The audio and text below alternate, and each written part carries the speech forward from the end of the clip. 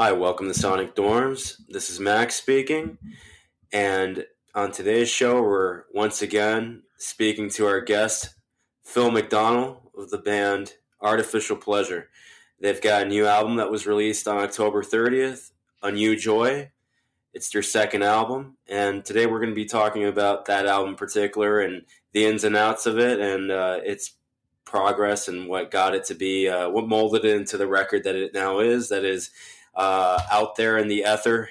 So if you wouldn't mind telling us a bit about how it all started for you, Phil, in regards to this record, the creative process, if you will.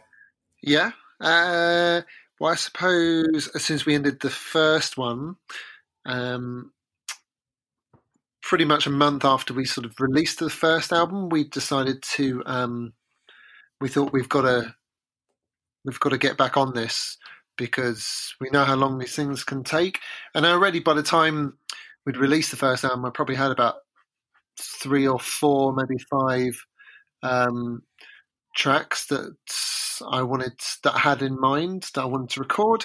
And I always like artists who always I don't know, feel it's almost like a need to sort of keep on recording, you know? They just it's like a, they can't sort of, it's this sort of almost bodily need that as soon as they release something, it's not like you release something and you wait a couple of months. It's this constant period of composition. So, probably about 5 months after we released the first one, we booked some space in a sort of a friend's recording space in Hackney Wick, and we just spent like 3 days there just recording drums. We'd actually recorded I did lots of home demos, and we use a lot. Actually, that seems a lot of the record is a lot of stuff that I recorded at home, which was a slight difference to the first one.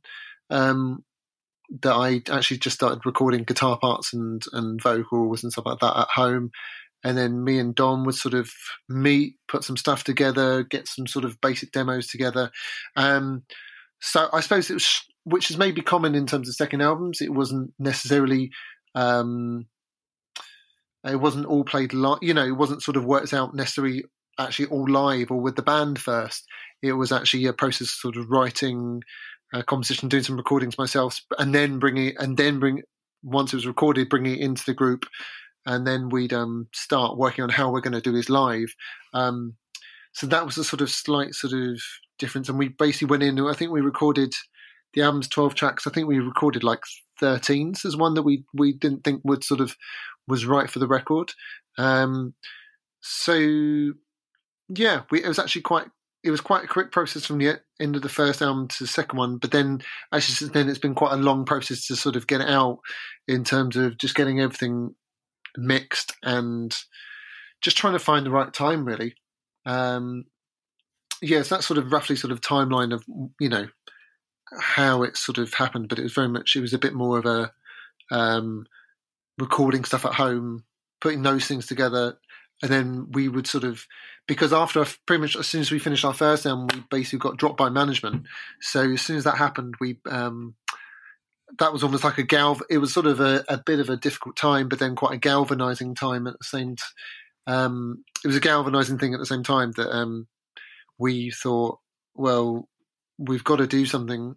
You know, no one, you shouldn't need management to be making music. So we just immediately thought, well, you know, we've got to move on from this and we've got to start recording. And the only thing you can do really as an artist is you play gigs and you record. And that's sort of like a show of defiance that we were like, well, that's not going to stop us. So we just immediately sort of thought, let's get something down and let's reclaim our own identity, and let's do stuff like, let's book the space, let's book the recording space.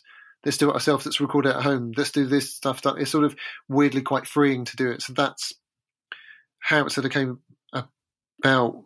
We just sort of it was sort of a weirdly from sort of being quite emotionally low because we were sort of got dropped by management to actually getting to quite a good place where we felt that we reclaimed our sort of artistic identity. once more, and we were doing what we wanted and when we wanted. Is that the a new joy that you're speaking of? Perhaps is the just you reclaiming that spirit? Yeah. I mean, I think that sort of it's. It refers to a couple of things. I think it was again, it's coming out of a period where you feel particularly low, and you start to see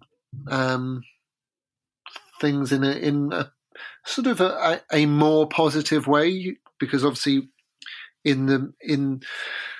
in a lot of things in a lot of industries, that the things can bog you down, and your perception of how things are going can really influence your mood so heavily that actually you're not productive, and you think things are much worse, and you take things more personally.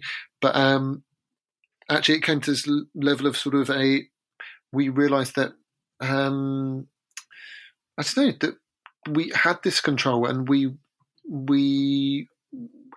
could be really happy because we were actually doing stuff for ourselves. We weren't worrying about other people.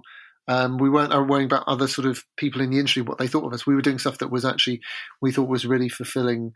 And like it sort of says in the song, there's the sense of like, people are, the joy in sort of people is sort of, and people's kindness is actually a really remarkably powerful thing. That I think generosity of others, and generosity in general, I think is one of the most powerful things to observe, and to be part of.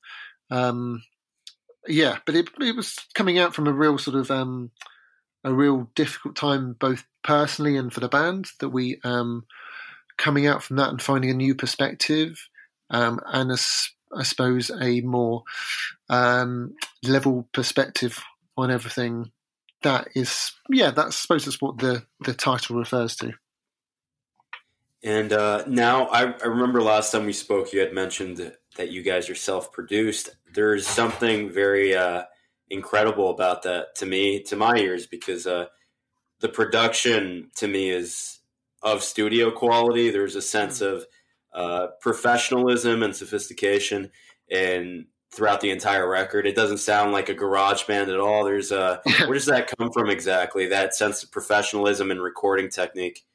Well, that has to be all credit to that has to be given to Dom, who's our keyboard player. So he's the person who mixes everything. So without Dom, we'd really be nothing. Like, we wouldn't be able to release anything. It's quite to record tracks, and it's fair enough. People who mix tracks are professionals, and they've trained to do that, and that's their income. But we don't have, we don't have that type of, income at the moment. I'm sure that there's definitely benefits to working with someone who's outside of the band. But for us, what Dom has is actually a really comprehensive understanding of our sort of sonic palette, and what we're going for, and it's almost like this little shortcut. So Dom has done so much sort of hard work on this record, and Dom just has an amazing ear he's just got the most detailed ear of anyone. I don't have that. I'm quite impatient, really, generally, in terms of writing and mixing. Which has benefits as well, because I want to keep stuff not too. I want to keep it sort of instinctive. So I'm like, that's my first reaction. There's a reason I've written it like this, because I thought that's what I'd want to listen to. But yeah, that just everything just has to come from Dom, and Dom sort of, we've all sort of learnt on the fly. We, none of us, like we said before, sort of particularly trained in this type of stuff. We've just sort of learnt through experience, and sort of often painful experiences of, and making mistakes. So, but then me and Dom have this sort of shortcut where we talk about maybe this drum sound, or what, this thing, or this synth, this sort of, do we need this sort of sequencer type of sound from this type of album. So everything really has come from Dom, because Dom sort of really educated me musically as well, just from his immense range of sort of like influences, and his knowledge of music is something that I hadn't known before. And there was, historically, he'll just know so much about a different type of music and the people who've played on those records, and he'll just suddenly like whip out a song and be like, oh, this, maybe this type of, feel would be the thing.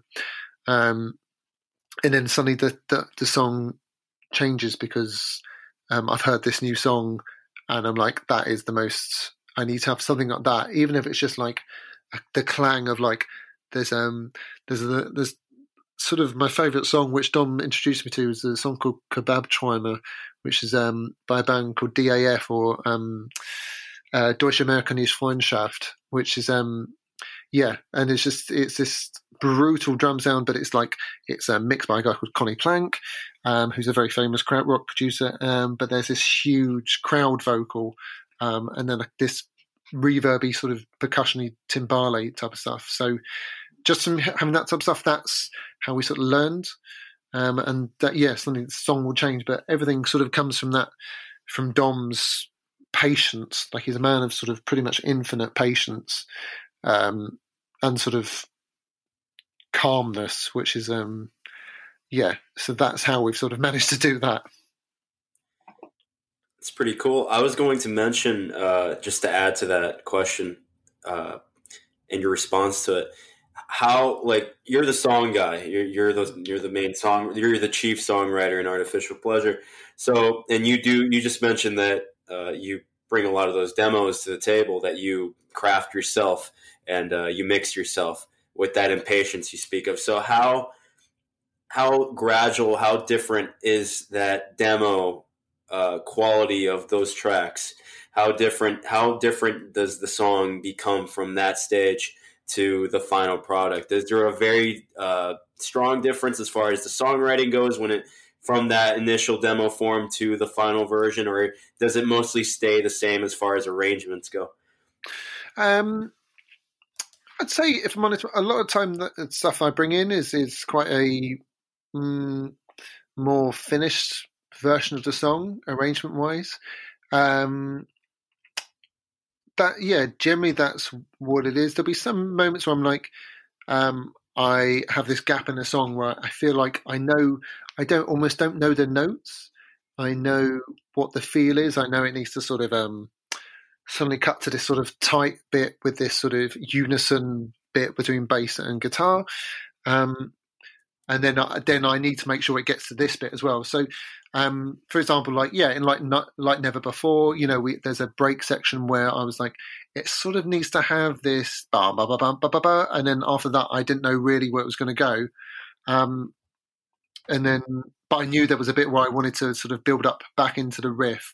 So that was sort of something where like Dom came in and he was like, oh, maybe this, and we would just mess about. Even when you play with someone, and they play something, and then you just go, you then come up with an idea bouncing off what they've just come up with, even if it's actually different notes to what they've come up with. You sort of, what they did inspired you to go in one direction. But the vast majority of the time, a lot of songs come in and they're pretty, arrangements-wise, they're pretty there. Polish-wise, I sort of, I try and, that's what I really enjoy, is that sort of crafting, is crafting those arrangements and crafting, I write sort of, it's trying to, it's never just a guitar part. It's like, I never really think in just guitar parts. I rarely, if ever, just think about guitar parts. I'm often thinking the bass line first, but then I always like the sort of, from being so influenced by sort of Talking Heads and those things, where it's like this interplay between a range of instruments and this sort of, it's the sort of rhythm that there's something very steady and then something jumping out and sort of jutting out, whilst the bass and drums are sort of remaining sort of pretty straight and repetitive, whilst then you've got the guitar can sort of cut in, add a sort of counterpoint rhythm, and then the keys can sort of add another quality, like you put a pad on top of like a solid groove. You can then suddenly change it into one section which has the same bass line, and guitar part can feel very different. But actually, I quite enjoy going to sort of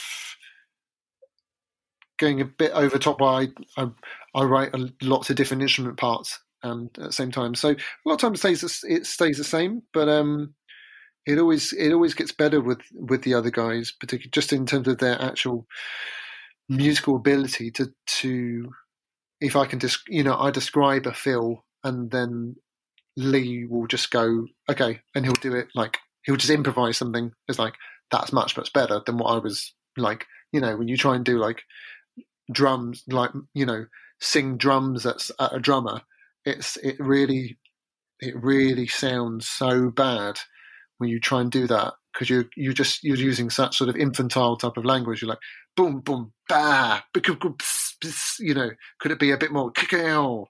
And then he's like, I have no idea really what that means, but I'll do something really. I'll have a go at something there.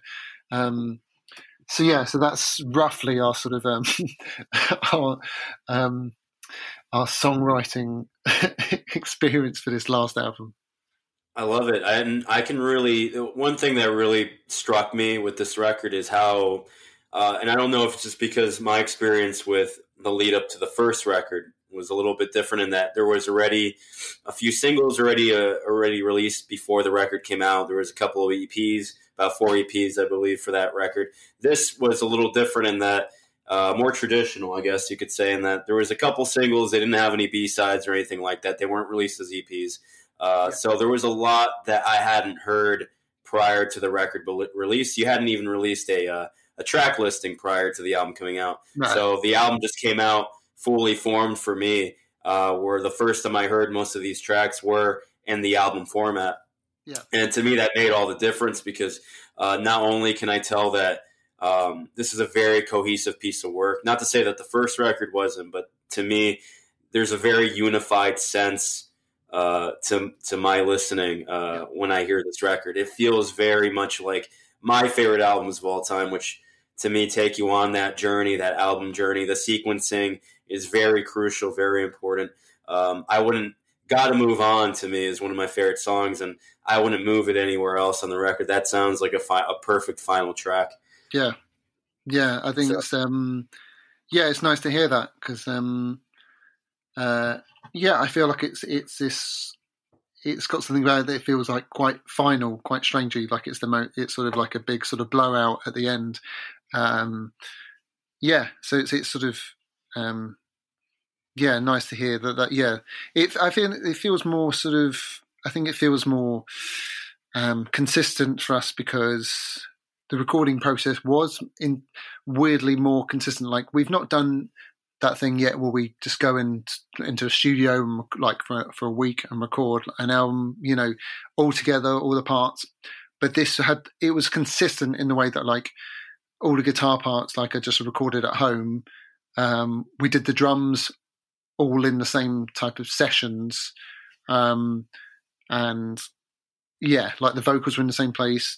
And then we sort of used similar sort of quite similar key sounds, stuff like that. So, just certain things that sort of tied it together. Weirdly, it wasn't actually us recording at the same time, but I was using the same guitar, the same, I was recording it in the same way. And then we actually reamped all the guitars anyway. We used we used the same amp for all of the reamping of guitars, which is another way to get around costs. You basically record stuff on a computer, and then what you do to make it actually sound like actually put it through, you then put it from the computer, actually put it back through an amp. So actually, and you record what comes out of the amp. So we've managed to we've essentially begged, borrowed, and sort of stealed our way to sort of to get to this album where we're somehow we're sort of fudged together by just sort of calling favors and and sort of doing it sort of like at home using what we had, and we've managed to sort of get it together. But weirdly, it's hopefully more consistent because it's I think written in a smaller period of time and also those recording techniques.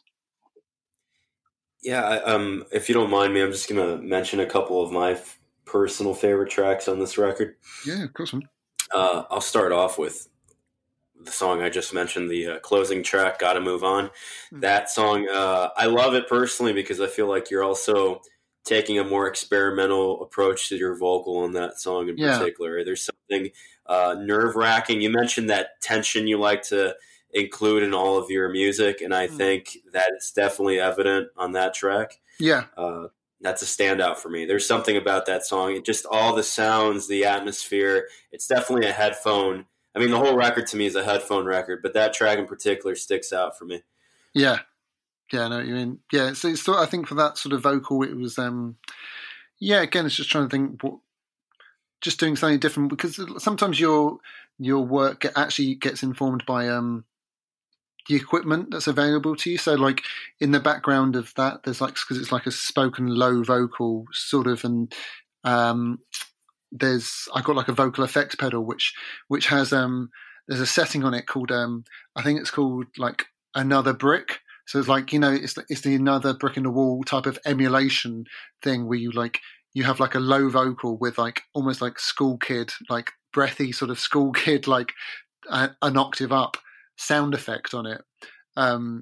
So yeah, but I thought it's quite a sinister sound in that way, that if I was a low hushed vocal with this sort of high vocal on top, which came from just to having that piece of equipment that sort of just had this sound that sounded just, again, we talked about before, that sort of like detachment, that all that sort of like, that was, you said something about, something, the sort of like life in the machine or something like that, that type of slight detachment I find really, really interesting. But there's a great track by John Grant called Snug Slacks.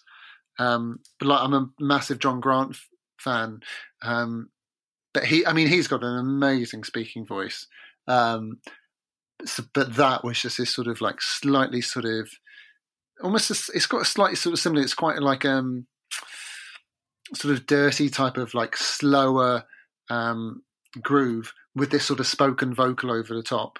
But sometimes you get those sort of funkadelic records and they've got that sort of slight weird vocal effect on them. Either like they've got the lower octave on, or they've got the higher octave, or maybe it's actually just two people singing, at higher and lower octaves. But that sort of vocal thing came from actually just a bit of equipment and playing with a bit of equipment. So you're telling me that that vocal effect applied onto that track on your voice is directly like taken from or inspired by the vocal effect on Another Brick in the Wall, hence the name of it. Yeah, when you buy this vocal multi effects pedal, it just has one of their, like, setting number 3 is like, called like Another Brick. So it's one of those ones that just comes with it, and it's just when you hear it, you're just like, oh yeah, that sounds really quite a little bit sinister, but I like that sort of like, have this sort of real funk groove, but this sort of sinister stuff on top. But it's something that just comes with it. So I didn't do much with it, but that's what that equipment comes with. Yeah, it sounds to me like you just used it to your advantage and played around with it and made something very neat out of it, in my opinion. Excellent. Yeah. Yeah. There's a song on here that reminds me a lot of the kind of material you're writing for when you guys were formerly known as Night Engine. Yep. There's a track, to my ears at least, there's a track that's very power poppy. It's called Running Out of Time. It's track 10. Oh, yeah. There's a sense of pure enjoyment out of that track. It's very, very hooky, very very pleasant as far as the melody goes. That's probably my other favorite track on that record. Yeah, that's I like the one. I remember writing that. I think that was just like with an acoustic guitar. I was just sort of I can't remember where I was, but I remember just sort of doing it, just strumming a sort of a G chord, and I was like, well, it's so simple as well, and that's what I like. When you find something a bit like, this is really this is so simple, but it's so incredibly enjoyable. I mean, that's why. A lot of stuff that I write, I'm like, this feels very simple, but that simplicity is what I like, and I really, I sort of connect with something that's just it can a lot of I think I'm good at just writing riffs with sort of two chords for a long time, like I really love Eels, that band, because I think, at least their first. I sort of dropped off after the fourth album, after about Souljacker, but like what he does with basically the same chord structure, or just very similar groups of notes, he manages to just find this sort of variation within it that I really enjoy. And it's one of those things, like, I don't know, sometimes maybe you think you overthink stuff, and you're like, actually maybe it can just be two notes and a sort of a phrase that we all know. I just really enjoyed it. And then at the end, again, that's the thing of like, that's one in terms of arrangement. Actually, that's one that didn't come in like with that end section, that sort of outro. Just sort of, I went to Dom, and when I was like, I want it to happen in. We're gonna move from this chord and then go to this chord, and then we're gonna open up at this chord, like get to an A, and then who knows where it's going to go, and then it basically needs to go to the end. So me and Dom would just work on stuff. So in that way, that was quite nice, because that outro was just completely, feels. It was. I went in one day without it, and then me and Dom by the end of the day had come up with this section, and then I like the fact that it just sort of keeps on speeding up, and it feels like a bit of a release, towards the end, and that's the type of stuff we really enjoy. It's one we haven't even had a chance to play live, but that's the type of stuff we used to do when we live. We used to really enjoy was just opening up a section and just going for it, and that's the bit that people used to really react to. So a little bit of improv in there, like during the show, like in the moment. Yeah, that's what we used to like. We'd be really rehearsed, so like, we'd be really rehearsed, so we'd know what we were doing, and sometimes there'd be occasional points where we're just going to keep on going for a bit, which is which is tough. Sometimes you just have to try and get everyone's attention, and you do a little gesture, and you're like, we're just going to keep on going. But the improvisation was just sort of when me and Dom recorded it, we just sort of like, let's do this. I'm going to keep on going. Let's go, and then we'll keep the drums going, and we'll improvise it, and then we'll structure it afterwards. We'll just keep on doing this, and then I would sort of take something away, and I'd come back in maybe the next day and be like, oh, maybe we're going to add this vocal, this sort of weird LP vocal. I'd be like, that'd be nice there. Yes, that's sort of how that came apart. It's just sort of like playing about, didn't know where it was going. I'd take some stuff away and then come back with it. And then Dom would add, in his own time would be thinking, I'm going to add this over the top. And it's nice when you give Dom free rein to be like, synth sounds, just do anything. Like you just need to make some noise, like, and feel completely free to make any type of noise. And he'll always come up with something that's, really makes you grit your teeth in that type of, excitement, almost a bit like, like having like a shot of tequila or something like that, which is like, it's like it gets on that border of like, oh God, that's sort of horrible. But then it's like, it sort of, you actually, once you get to the end of it, you're like absolutely sort of like gritting it, sort of shouting, sort of like enjoying it so much. Which is, not sure that's the best description I've ever made of a song. But yeah, that's how that song came about. No, I love it. I think it showcases exactly what I'm hearing, which is there's a lot of fun being had, and the musicianship is immaculate as ever, which to me is one of the things that I'm fond of the band. Is the musicianship for me is key to that. I think it's always very compact, very tight knit, but at the same time, there's, like you said, there's this room to breathe at the same time when you listen to these songs. You could tell, like, very well written, very tightly structured, but there's still, you can still hear that looseness in the performances. Yeah, thanks, man. That's sort of what we always wanted to have in there. So it's nice that actually comes across to people. Absolutely. And another favorite track of mine on this record, it kind of goes on the other end of the spectrum, that with Running Out of Time being a little bit more on the happier side of the scale, at least to my ears. When I heard this song, track six, I Don't Need Your Love, that song to me is probably one of the more intense tracks on the record as far as your vocal, especially on the chorus. Yeah.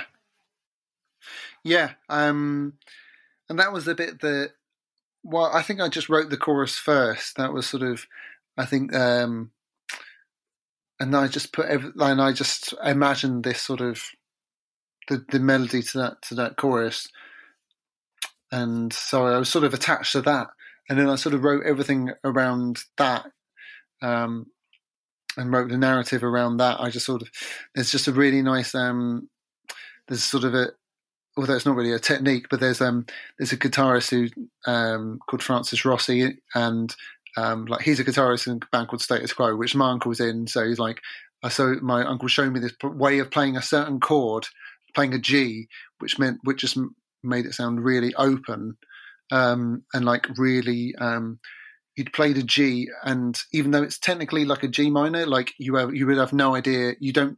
There's like the B flat is missing, which that's the note that's going to make it seem like it's a minor. So the way this guy plays it, it takes it out of that. So you don't know whether that's going to be, it's a major or minor, and it's a super open, so that it rings out, and then when you move down, and then you move from the G to F, and then you have a G ringing out.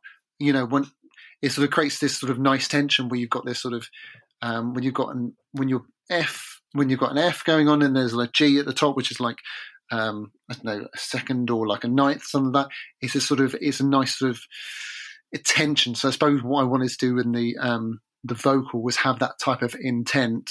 And it came complete just from that chorus, and I sort of wrote everything. Those are my starting notes, just those two notes, and then I sort of, like with a lot of stuff, it's just you have a bit, and then you work backwards and you work forwards, and you try and treat it like a listener, where you go, I'd like the song to go here. I'd like this type of section. In that song, that has like my favourite section, where it's like musically was one of my favourite sections, where it does that sort of. I sort of like to think of it almost as like a Clockwork Orange-esque sort of like Wendy Carlos sort of Moog sort of break, where it sort of it goes into more slightly almost like a classical section, and then goes into a really, really, really distorted guitar solo. But that's what, in terms of musically, that sort of section is probably from that breakdown to the end of the solo is probably my most favourite. That's my favourite sort of piece of composition I've pretty much ever done, because it actually was the most. It verbalized pretty much exactly what I wanted, regardless of whether people like it or not. It's like sometimes you're trying to aim for something, and that was actually that in my mind. That's actually what I was absolutely aiming for, was that type of section, that type of feel, and that type of solo. So that bit I find it very satisfying. Yeah, it's definitely one of my favorites, and I'll mention as my last favorite song here, as far as like personally, just one that really hits me. I have to ask about "Boys Grow Up." Where did the guest vocal come in? It's pronounced, her name's pronounced Gilda. Yeah, perfect. Okay, yeah, she's got a fantastic voice, I have to say, and it comes kind of as a surprise and sort of like a slant on the record, just because it's the first time that you guys have collaborated with a guest vocalist, correct? Yeah, it is. So we met Gilda we were playing a show in Berlin, I think that was about 3 years ago. She was just at a gig, and then she was at the gig, and she was like at the front sort of dancing, and then because we had a friend there, and she knew Gilda, and then we found out Gilda was then moving to London. So then we sort of got to know Gilda when she moved to London, and her solo stuff's amazing. Like she's German, but she trained sort of in opera, but then she sort of used that and then goes into more experimental electronic stuff. Like she also does the backing vocals to Lose Myself Again. There's a really extraordinarily high vocal in Lose Myself Again towards the end, and that's her. So she sort of does guesting on that. But we just sort of kept in touch with each other at sort of parties, and then I think I was looking for someone with that type of voice, really, just someone who I knew had a really who was immensely vocally expressive, and actually was because she can do those super high operatic bits, and then she actually can do the real sort of low, sort of sultry stuff, and then she just uses her voice actually in a really, she's just very dynamic, which is really nice to work with. That she isn't afraid to sort of do those bits higher or lower, or to sort of yelp at stuff. And that, I felt like that's what I really sort of connected with. And we'd sort of known each other for a little bit. And then I was like, well, do you want to come and, like, I've got this song, would you be interested in doing this? And it just, as soon as she came on it, like, everything sort of melded together. Like it was just, it suddenly felt right, even though we just recorded it in my living room at home. And she just came over and we just did that. And then as soon as she did the first take, like Dom was recording and we were just in the same room, we're just like, yeah, this really works. And her solo stuff's just great. Like, again, it's just what I like saying, like vocally, and her being sort of immensely sort of, diversity of her voice and being really expressive, is that she takes a chance. Live, she sort of puts herself out there. It's just her performing. It's just her dancing. But musically as well, she doesn't do the same thing over and over. She sort of always pushes herself, and some of her stuff is really quite out there in terms of the electronic world. So it's just really refreshing to work with an artist who also is just immensely nice and immensely generous and immensely up for just giving stuff a go. And that gave us, I don't know, that just made it a lot easier to collaborate with, because she's just a dream to work with, because she was just so open and free and willing to try stuff. And if you say, just go crazy at this bit, she'll do it, which is just a really nice quality to have. Yeah, to me, that's a definite highlight. And were you open to working with her again, collaborating on something else in the future? Oh yeah, always. I mean, yeah, we're always sort of in contact. And then, but she sings backing vocals on Running Out of Time. She's on Lose Myself Again. Like she's in the back. Does the backing vocals for those. I mean, always with her, but but her solo stuff is so good as well. So I think people should check out her stuff, because I think, like Torrential River and that EP that one's on, all of that is just really great. I don't really get why she's not bigger than she is. Like she's sort of a cut above a lot of people. So, but definitely, yeah. I mean, we're always in contact. So I'm sure there'll be a time in the future where something else sort of comes together, where we work together again. Yeah, it's a big mystery for me personally how, but I've just the way my ear has been educated since birth, really. It's just crazy. But some of the greatest music out there ends up being more of a cult thing. Very almost like a very like a big secret that shouldn't exist. Because to me, I take great pleasure in people, understanding and appreciating just quality music. So it baffles me sometimes when that isn't exactly, when these bands and these artists that should be noted aren't noted. It can be a little aggravating for me, to be honest with you, just because I'm such a champion for those artists, those kinds of artists. So, but at the same time, I'm a little selfish, and I say, well, then, more for me. So I'll take it then, I'll appreciate this the way it should be. Yeah. I know. Yeah, I know what you mean, man. I mean, I think so much of it is always going to be luck, artist-wise, and it's going to be people spotted at the right time by the right people. They fit into, sometimes they fit into what's needed at that time. It's a particular song that works at that time. I don't know, and I don't know the rules, and I can't. That type of stuff. You can, as a musician, you can get very much in your head about that type of stuff, and it can get you down because if you feel like you're doing good stuff, and then, but you just, in some ways, you just got to know it's not about you. It's it's a very, like, the industry part of music is very strange and is slightly detached from the actual pure art form of it. So yeah, but I know what you mean. Sometimes I have people, I'm like, there's this unknown band that I'm really into, and then I'm like, I want to spread it to people. But then sometimes, yeah, if someone doesn't get it, I'm like, well, you're wrong. So I'm quite happy to, I'll stick with them, and you'll realise in time.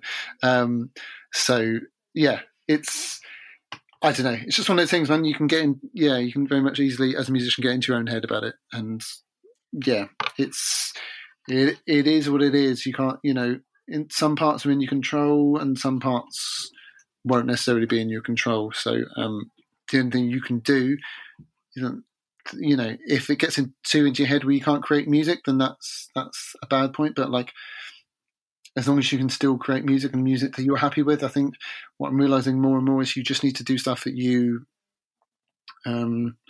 stand behind.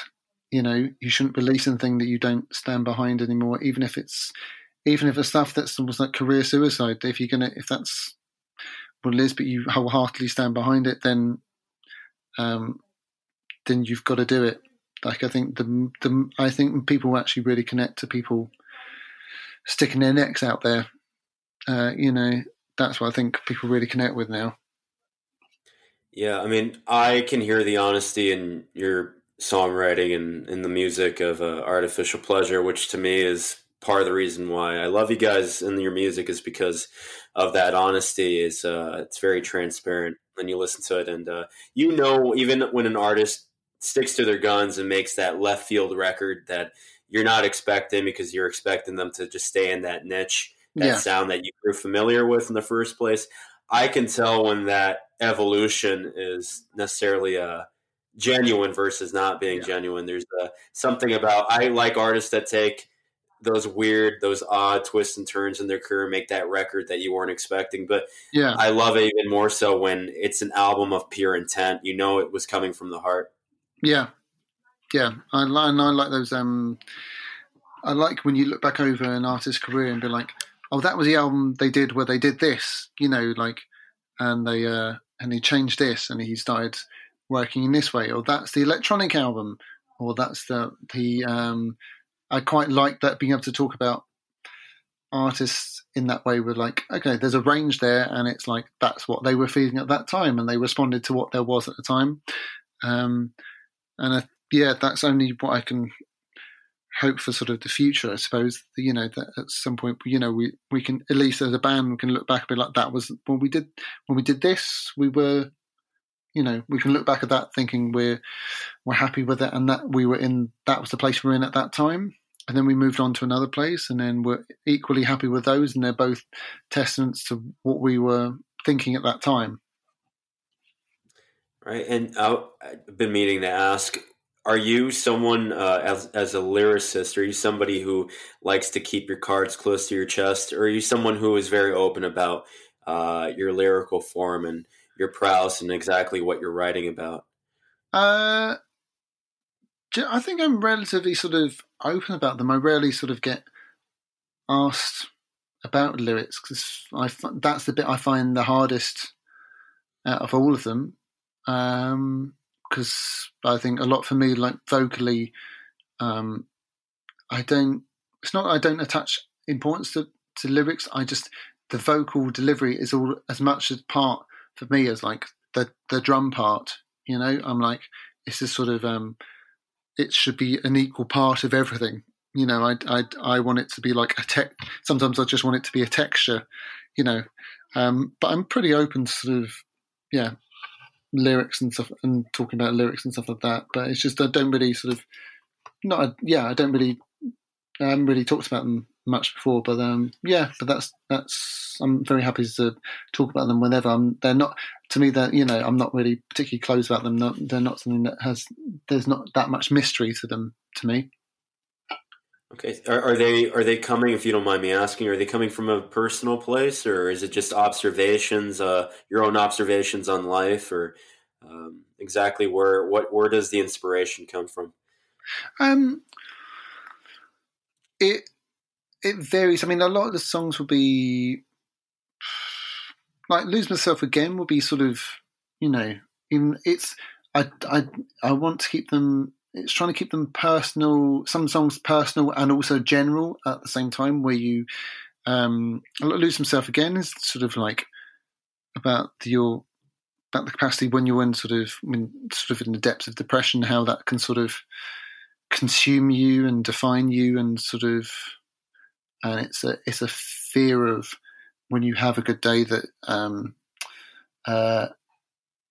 it's just a little blip. That a good day was just a blip, and it's going. The next day you're going to go back to normal. Your neutral state is it's this sort of low point, this sort of depressed point. Otherwise, I mean, I suppose it's just trying to think of. It's almost like it's trying to almost temporarily have like an alter ego or imagine stuff like, Into the Unknown is sort of like thinking about like, Ripley and like in Aliens, that type of sort of perspective of the terrified sort of knowledge of going into something that you've been into before, and that is horrific, and that sort of absolute fear of going into something. I mean, it's a lot of those things, a lot of those lyrics will come from improvised little bits that when I'm writing them, that's sort of where they'll come from. Obviously, New Joy is quite sort of openly sort of about sort of personal sort of experience, but obviously, like everyone else's experiences of going through hardship and then coming out and finding a perspective. And maybe that's something that we need. At the moment, it's sort of strange, even though we named it that quite a long time ago. Now seems to be sort of quite relevant. But yeah, for me, it's I don't necessarily try and write sort of that many like autobiographical things, but I just trying to create a sort of an essence of what I'm feeling at that moment. Like I mean, Boys Grow Up is a big one where I'm trying to talk about an issue which is, I think, is important to talk to. And there's other bands who talk about that type of stuff, which like Idols do a song called Samaritans, and it's trying to talk about those type of stuff. So that's something about like it's sort of, I'm trying to occasionally talk about experiences and sort of beliefs I have, but in maybe a slightly distant way. But but like Boys Grow Up, because like I sort of there's a charity who have sort of called Great Men or Good Lad Initiative, and they go into schools and they talk to boys about male mental health, gender inequality, just gender identity, sexuality, and things like that. That's just really inspiring. When I thought about that song, that sort of came from like personal sort of beliefs, but not. I mean, like stuff like. Yeah, I'm trying to think what anything that's sort of stuff that comes from real sort of close personal experience. But I think I like to slightly distance myself, but it's those things that I believe in, and that I'm just trying to find a slightly, slightly distance myself narrative wise, but then talk about the sentiment of it in the song. So maybe it's sometimes I'm playing a character, and like, what's the point in trying? Has a different sort of a different character in it, but then but it's still trying to talk about stuff that I'm sort of things that are going on in my head. I think it speaks volumes that you reference Ripley from the Aliens films. Yeah, well, it's I think, and it's that the soundtrack to Aliens is I think it's James Horner. I think did that soundtrack, and then for Aliens, the James Cameron film, correct? yeah, for the second one. So I think it's James Horner, and then that sort of Ripley's sort of journey. I think is it's terrifying enough, from the first. I mean, it's the most sort of. I mean, Alien is probably one of the best films. Probably. I mean, it's one of those films that is probably one of the best films probably ever made, and design-wise and conceptually, it's such a clever thing to just move a horror story into space, which even like a more unknown, desolate, constant darkness is, as a plot, is just really even more sinister and really, it just really, really works. And then, her sort of journey, but then, and then the musical journey of that song of Into the Unknown is very much like the soundtrack to Aliens. That those James Horner sort of droning, sort of almost like plucked sort of violin strings that are sort of aren't necessarily. There's not necessarily doesn't feel like there's a tune there. It's sort of this like dissonance. So that's why. Something about that, and that, like we talked about before, that sort of tension part.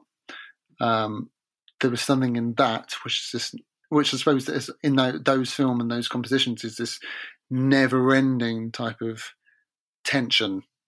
There's never really a relaxed moment in any of that, Right. And are you a big sci-fi film fanatic, or?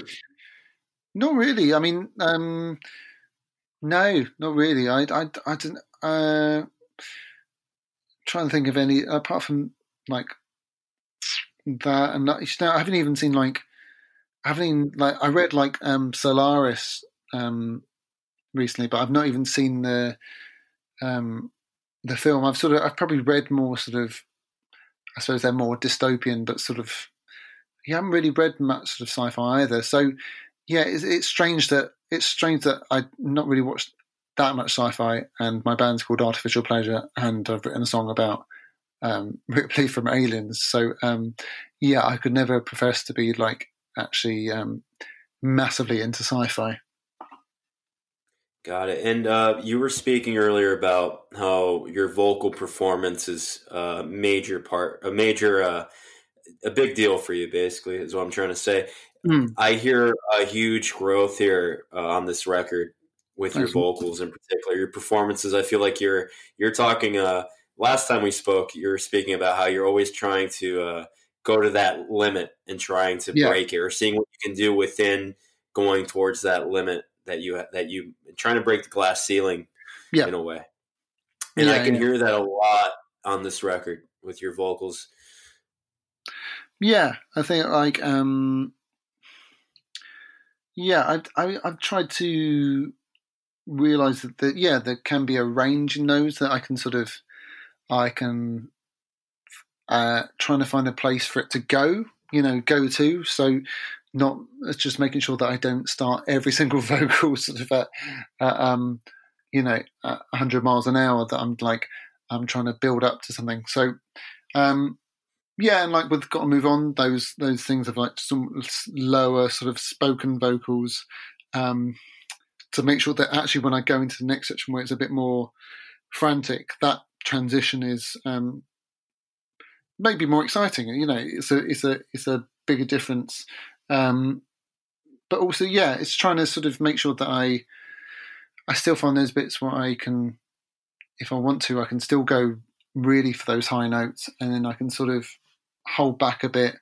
But it's something that I feel like it could even do even more. I realise that maybe, it's tough sometimes when you listen back to your stuff and like, have I gone too much for like the, like the hairdryer sort of treatment, for like in terms of my vocal delivery, am I always just like the hairdryer, in front of your face, just like blurting out, and sort of like, it's, I don't know. I think I just like to hopefully think that there's still going to be even more sort of places for it to go, and maybe probably a place I need to explore now is like a lower range. So when I get to that high range, that that's the real, that's the thing you sell tickets for. But just trying to see what sort of warmth or what sort of exciting parts there are in the lower range. So is that something you're going to just continuously experiment with, just where your voice can go? Yeah, I think so. There's always those things that, I always, I've had a couple of lessons with the singing teacher, and the freedom that person gives you, where my range is like, from the album, like my range is actually quite, like a good bit higher than it was. Like I can go a lot higher than I used to, even on this album. So I think it's really exciting. But then I've also worked on lower range with that person. I think it's that you just want to use. I just wonder whether I want to use my voice as an experimental sort of instrument, where I can sort of I can do those yelps at the sort of high bit. I can do the really high bits, but then I can really go lower, and then I can sort of try and find those growls and those types of bit. Yeah, it's just it's really satisfying when you do it, when you find a note that you didn't think you could do before, or a sound you couldn't do before. It's it's a weird, actually, with singing, because it's such a physical, it's such a physical thing, and it's such a personal thing to you, that actually when you find those things, it feels really, it's so satisfying. It feels like you genuinely smile when you feel like you hit a note or you hit a certain note in a way you hadn't done before. It's genuinely quite I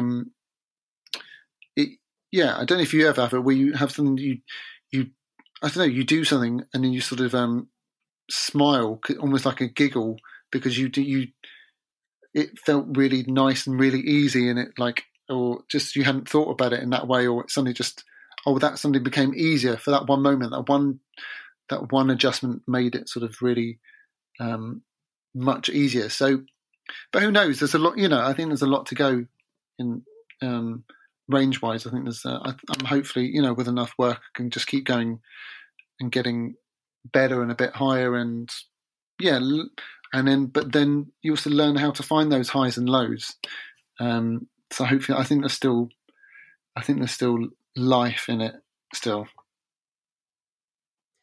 Yeah, and I was going to ask you.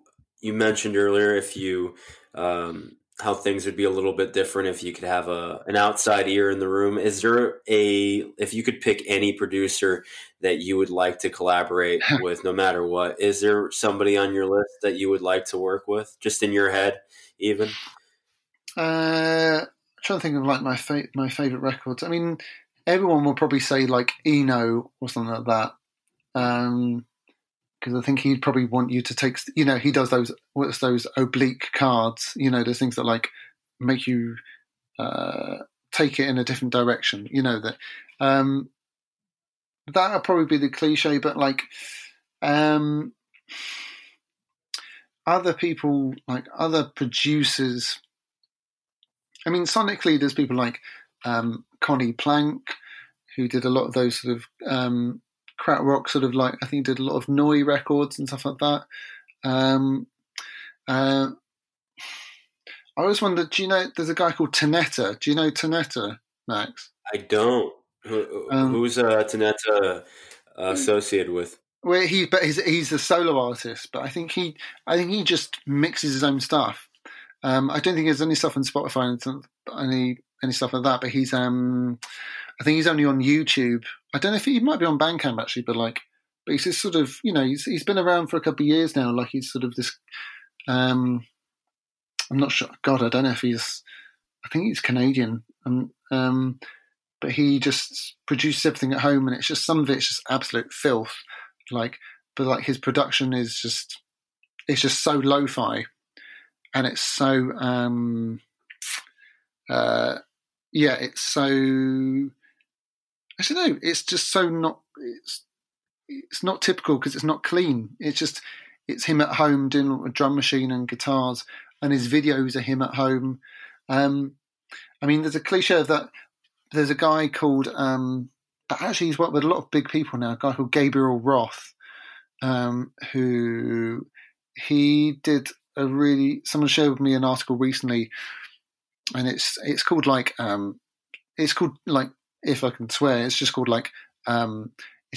Shitty is Pretty, and he does this like basically manifesto, and he did it for this magazine. He used to produce a lot of old funk 45s, and he was like, it's this great manifesto, but like, you don't need this, just shove this in front, just shove this old mic in front of this, and he's like, basically, the dirtier, the more horrible it is, the better. Like you don't need it to sound like this sort of. You don't need to spend all this money on shit. Just spend this amount and shove a mic in front of this old knackered amp, or just get a drummer in like, I don't know, like a garage, and then record it from there. That's all you need. You need 2 mics and that's it. So yeah, maybe Gabriel Roth would be a good one. I mean, I think he's sort of in interviews. He then worked on like strangely, he worked in like Back to Black, the Amy Winehouse record with Mark Ronson. So he's worked with him a lot. But it's really interesting if you look up like Gabriel Roth, like Shitty is Pretty. It's a really fun, liberating read, because it just feels like it's quite anti-elitist. It's basically saying you don't need all this like really expensive equipment. You don't need all this. Just find a space to do it. Get these crappy microphones and record it. And then the crappier it sounds, the better. Which I think would be quite fun to experiment with that. Considering we've gone to we always try to be quite, quite clean with our music. Production-wise, and trying to get really well produced. It'd be interesting to do something that was deliberately, absolutely messy as hell. I'm a huge fan of Mark Ronson's work, so if he's associated with them, I'm gonna have to check that out. Yeah, man, I think you'd like it. Is like when he does YouTube talks, but just like read the article he does. I can't remember what magazine it's in, but it's really immensely satisfying to sort of read, and yeah, I'd really recommend that. So anybody else? Those are your choices? Yeah, I think, well, here's to say, yeah, Connie Plank would be sort of good. Who would be, I'm trying to think of other records that I'm like, yeah, apart from Eno. Yeah, I mean, I love the fact that Steve Albini was like, that In Utero album is just like, one of the roughest sounding things I've ever heard. Oh yeah. Yeah. And is it Steve Albini, him, or I think Steve Albini, who just doesn't, he also says like he doesn't take like producer points on it. He's like, you pay me and then I don't take any credit for any of this. Like you pay me once and then I'm not going to take any more money. I don't like. Yeah, that's right. That's right. Which is, it's quite, that's an amazingly rare thing to do. I mean, there's pluses and minuses to that. In terms of, I'm trying to think of any other favourite records, but nothing sort of springs to mind apart from those guys at the moment. I mean, you could maybe have Zappa, record an album for you. I think that'd be exciting, but I think he'd be quite a challenging person to work with in that way, simply because he's so good and his ear is so good that I think it'd be he wouldn't really allow you to sort of get away with anything, and he'd always be like, if it was an absolute pile of crap, I think he would just tell you it was an absolute pile of crap. So I think he would be I think he'd be a difficult producer to work with, but I'm sure he will push you. I think that's the main thing you want really in terms of a producer who's either going to make you see it in a different way, or just or push you, who will know how to push your buttons into a new creative place. I think it's funny that most of the producers you mentioned on your list, on your wish list, were all outside of that polished sound, like Steve Yeah, Albini, and you mentioned Gabriel Ross's work, which is like very unconventionally simplistic and not polished. It's very just like you said, shitty is pretty, right? So I yeah, think I think that's pretty interesting that you mentioned these producers that are more on the other end of that spectrum as far as like less polished is concerned. yeah, yeah. It's, I don't know. Yeah, sometimes like, uh, yeah, sometimes it fits the music. You know, maybe I think what we do sort of fits the music at the moment. But maybe it would, you know, it would move in a in another direction, which would, you know, need a different approach. It's funny. I go on both ends of the production. Like all my favorite producers go on both ends of the both opposite ends of the spectrum. As far as I like guys like Trevor Horn. Like Trevor Horn's one of my all Mm. time favorite producers. Yeah, man. You know, very extravagant. His work with Pet Shop Boys and Frankie Goes to Hollywood. Yeah, You know, just great stuff. But then there's you know, guys like I like guys like Rick Rubin, yeah, who are like here's a microphone. Here's some engineers, the top engineers, but I want a very stripped down, naked sound. I like guys like that too. So yeah. It's that it's there's two sort of different approaches there. Yeah, like Trevor Horn. I think like when you see or like when you hear like original versions of like Relax, you know, um, when Trevor Horn came in, I mean, he made it into that. He made that sound, and he sort of he completely transformed it into what it was. But obviously, he's heard something that he thought was basically a hit, and he's managed to find this new sound. But yeah, and then that Rick Rubin thing was like take what, you know, strip stuff, and I just want to hear what I'm hearing is what, you know. It's not pure, but just trying to find the right way of just. Again, it's like two people just trying to find who just really find their own way of interpreting, you know, and but bold enough to be like to make a decision. You know, I think that's an exciting thing when you have a producer who makes a sonic decision either to strip it or to add arrangements and make it, you know, that sort of, you know, that Frankie, you know, goes to Hollywood type of like, you know, that sort of almost like that massive like bow bow bow. I don't think it was I might be wrong, but I don't think that was in his in the original, you know. no, yeah, I've heard several demos of that track prior to Trevor Horn's involvement with his record label ZTT and whatnot, and it's very different as far as just those little embellishments that really turned it into that Yeah, massive track that it became. yeah. Yeah, so I have to mention to you, there's you mentioned that 13th track. Is that something that you're going to use in on another record, or are you just gonna scrap it entirely? Uh, I don't know. It's always there. I mean, it depends. Yeah, it could be something that we release. We're just not sure. I won't want to say anything at this moment, Max, just in case. So, who knows? Who knows? So, I'll leave that open. I don't know yet. All right, and I'll close out by asking you what's. I asked you this before, but the third album, is there already a vision that you have for the next record? What you want to do, or what you're striving for? Uh, Not quite yet. Maybe something will come, but I think because we only released the second one about 4 days ago, so I'm like, I think I'm gonna, and it's such a funny time. I'm gonna hopefully wait for something just to sort of, yeah. I'm just gonna keep listening and see where my, if there's something that my ear is now naturally sort of leaning towards, maybe stylistically.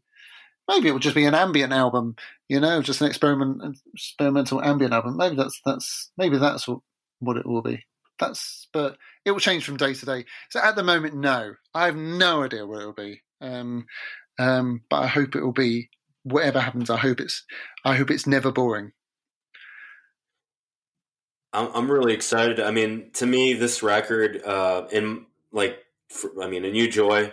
which was just released 4 days ago, like you mentioned. There's something, just to me, it sounds so grand. It deserves to be played with a big light show set up, and there's something very cinematic about it. It also works as a headphone record. It works as a record that if you're a vinyl record purist, I feel like it would benefit if there was ever a vinyl record release for that. I know vinyl still it had a renaissance a few years ago and still going strong. People love vinyl records.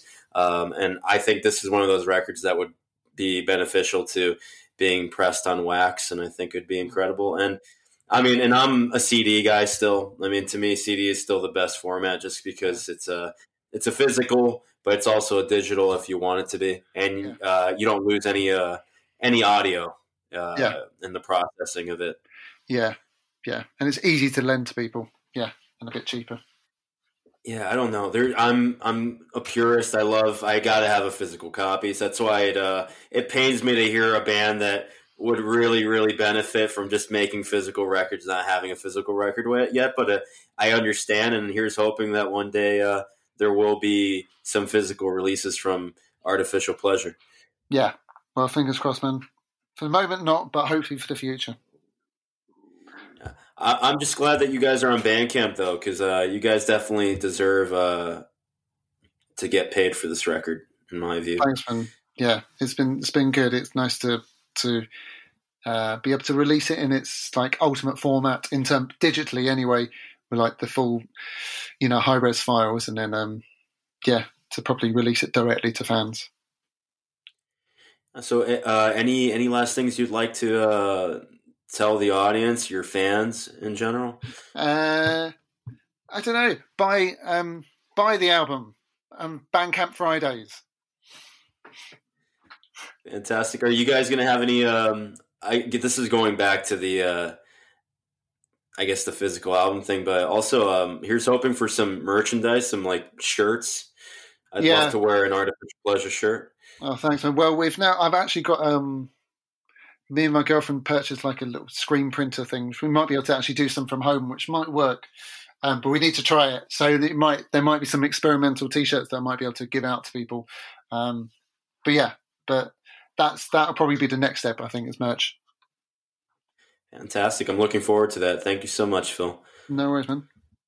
Well, thanks for being on the show and diving into this new record, A New Joy, with us, and can't wait to hear what's next. Thanks, man. Thanks for chatting with me.